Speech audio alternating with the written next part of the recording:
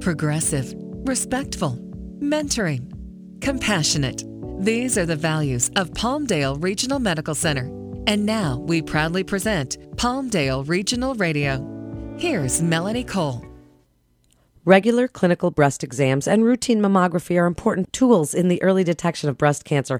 However, there are other modalities for women that can help detect breast cancer even more specifically. My guest today is Dr. Maria Nelson. She's a breast surgeon and a member of the medical staff at Palmdale Regional Medical Center, as well as a member of the medical staff at Keck Medicine of USC.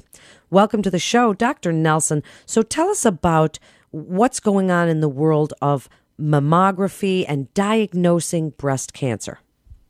Thanks, Melanie. It's a pleasure to be on your show this morning. The world of breast imaging has included mammography as the staple or backbone of our breast screening. The most recent guidelines from the American Cancer Society has kind of made a ripple with the announcement that women should start at 45, consider having their annual screening twice a year up to the age 55.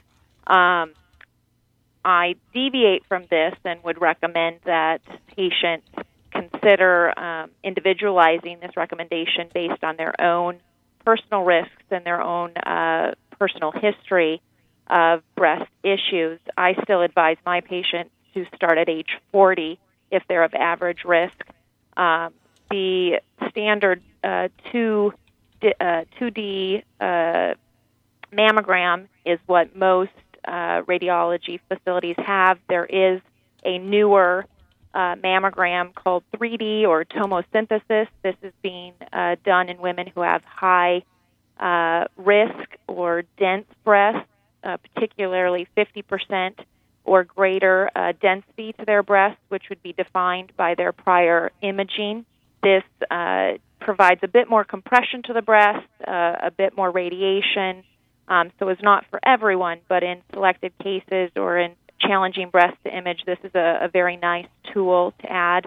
Ultrasound has also been used selectively for cases of breast masses or distortions or just needing to further evaluate, say, a cyst from a solid mass. And then the final modality is breast MRI, which is being used in high-risk women, particularly those with a genetic mutation that confers a higher risk of breast cancer in a woman's lifetime. So I'd like to talk for a minute about the tomosynthesis and 3D technology. How does that help you with dense breasts? Because we're hearing more and more, Dr. Nelson, that certain states are requiring that if a woman does have hard to detect or dense breasts, that they get a letter about it and then they can get further testing without it being called diagnostic. So tell us a little bit about tomosynthesis. How does that help with dense breasts? So tomosynthesis is a software program that's added to a digital mammogram machine, and the radiologist gets a sequence or series of images rather than just the static 1, 2, or 3 images as the previous two-dimensional mammography would do. This allows them to see in more detail areas of distortion or early areas of abnormal calcifications that may suggest a small early forming cancer.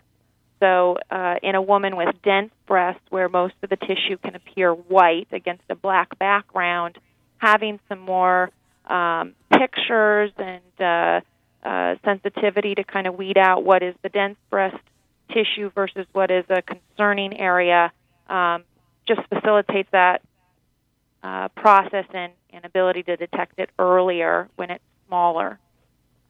That's the real advantage. So every woman, dreads that mammogram, even though they're just not a big deal. And then we dread that waiting to hear if we have to come back or if something's suspicious. So then once it becomes diagnostic, what is the next step in diagnosing breast cancer? Good question. There's 3 ways to make the diagnosis, and they all hinge on a core needle biopsy. The method of doing that biopsy is by image guidance, and that image guidance that's most commonly done is an ultrasound needle biopsy. The alternatives to that might be a stereotactic or a mammogram-guided biopsy. That would be in cases where this wasn't a mass, but a distortion or abnormal calcifications. That's where a stereo or mammography-guided biopsy would be indicated. And then the third modality would be an MRI-guided biopsy, and that's probably the least common and used in cases where the lesion's not seen readily by ultrasound or mammogram. So then if you do these biopsies, you determine it is breast cancer. Women are worried not only for their lives, but also it's not vanity necessarily, but it's self-esteem and our feeling as a woman. What do you tell patients, Dr. Nelson, about the surgical intervention that you would need to do and what they can expect afterward for a better outcome cosmetically? Well, our hope for all women with an early stage breast cancer is that we can do breast conservation, meaning we can preserve their breasts and we can leave them with the best cosmetic outcome where it's hardly noticeable that they've undergone a surgery. We do this by making smaller incisions, placing those incisions in a way that can be as discreet as possible or as hidden as possible. We also have new treatments or new approaches, I would say, to doing mastectomy. So the decades-old mastectomy that was quite deforming has really transformed. We're now doing skin sparing or nipple areolar sparing, which just creates a much nicer aesthetic that's more natural and less deforming for the women. So for those women that have the unfortunate case of being diagnosed with breast cancer, I think there's a multitude of new procedures that can be done that can both save their breasts and or make the cosmetic outcome much better and more natural looking. What about breast reconstruction when you're doing mastectomy? Because women are hearing more and more that they can get this done at the same time. That's correct. So when we are planning for a mastectomy, we partner right along with our plastic surgeon colleagues, and we do the mastectomy followed by the reconstruction in one anesthetic. So the woman goes in, she gets both procedures done, and when she wakes up, she has the reconstruction done. The possibility of having this all done in one stage is the goal. Sometimes there needs to be a second stage to the reconstruction, maybe for a temporary implant to be exchanged to a permanent implant.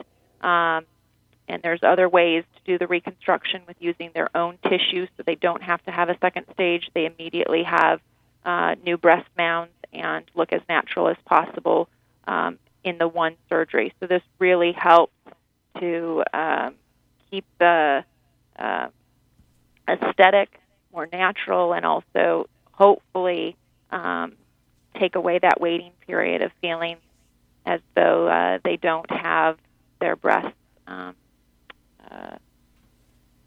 physically there.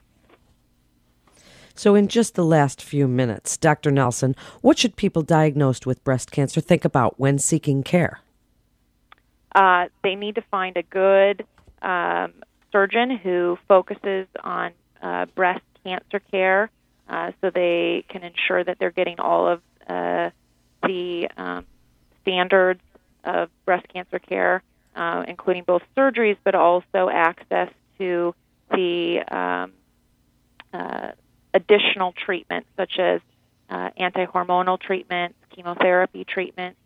And so going to a center or a doctor who specializes in breast care, I think, is the most important first step in choosing their care.